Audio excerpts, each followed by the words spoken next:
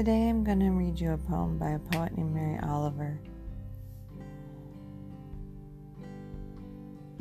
Every day I see or I hear something that more or less kills me with delight, that leaves me like a needle in a haystack of light.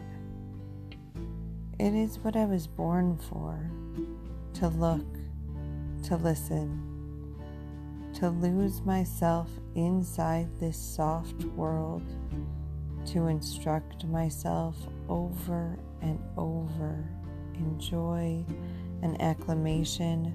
Nor am I talking about the exceptional, the fearful, the dreadful, the very extravagant, but of the ordinary, the common, the very drab, the daily presentations. Oh, good scholar, I say to myself, how can you help but grow wise with such teachings as these, the untrimmable light of the world, the ocean's shine, the prayers that are made out of grass?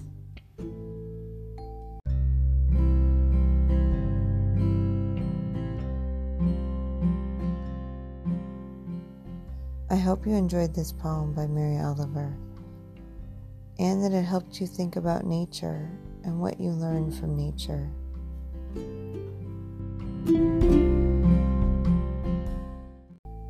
I hope you get to be outside today, and that you get to enjoy nature, and that you get to feel the sun on your back.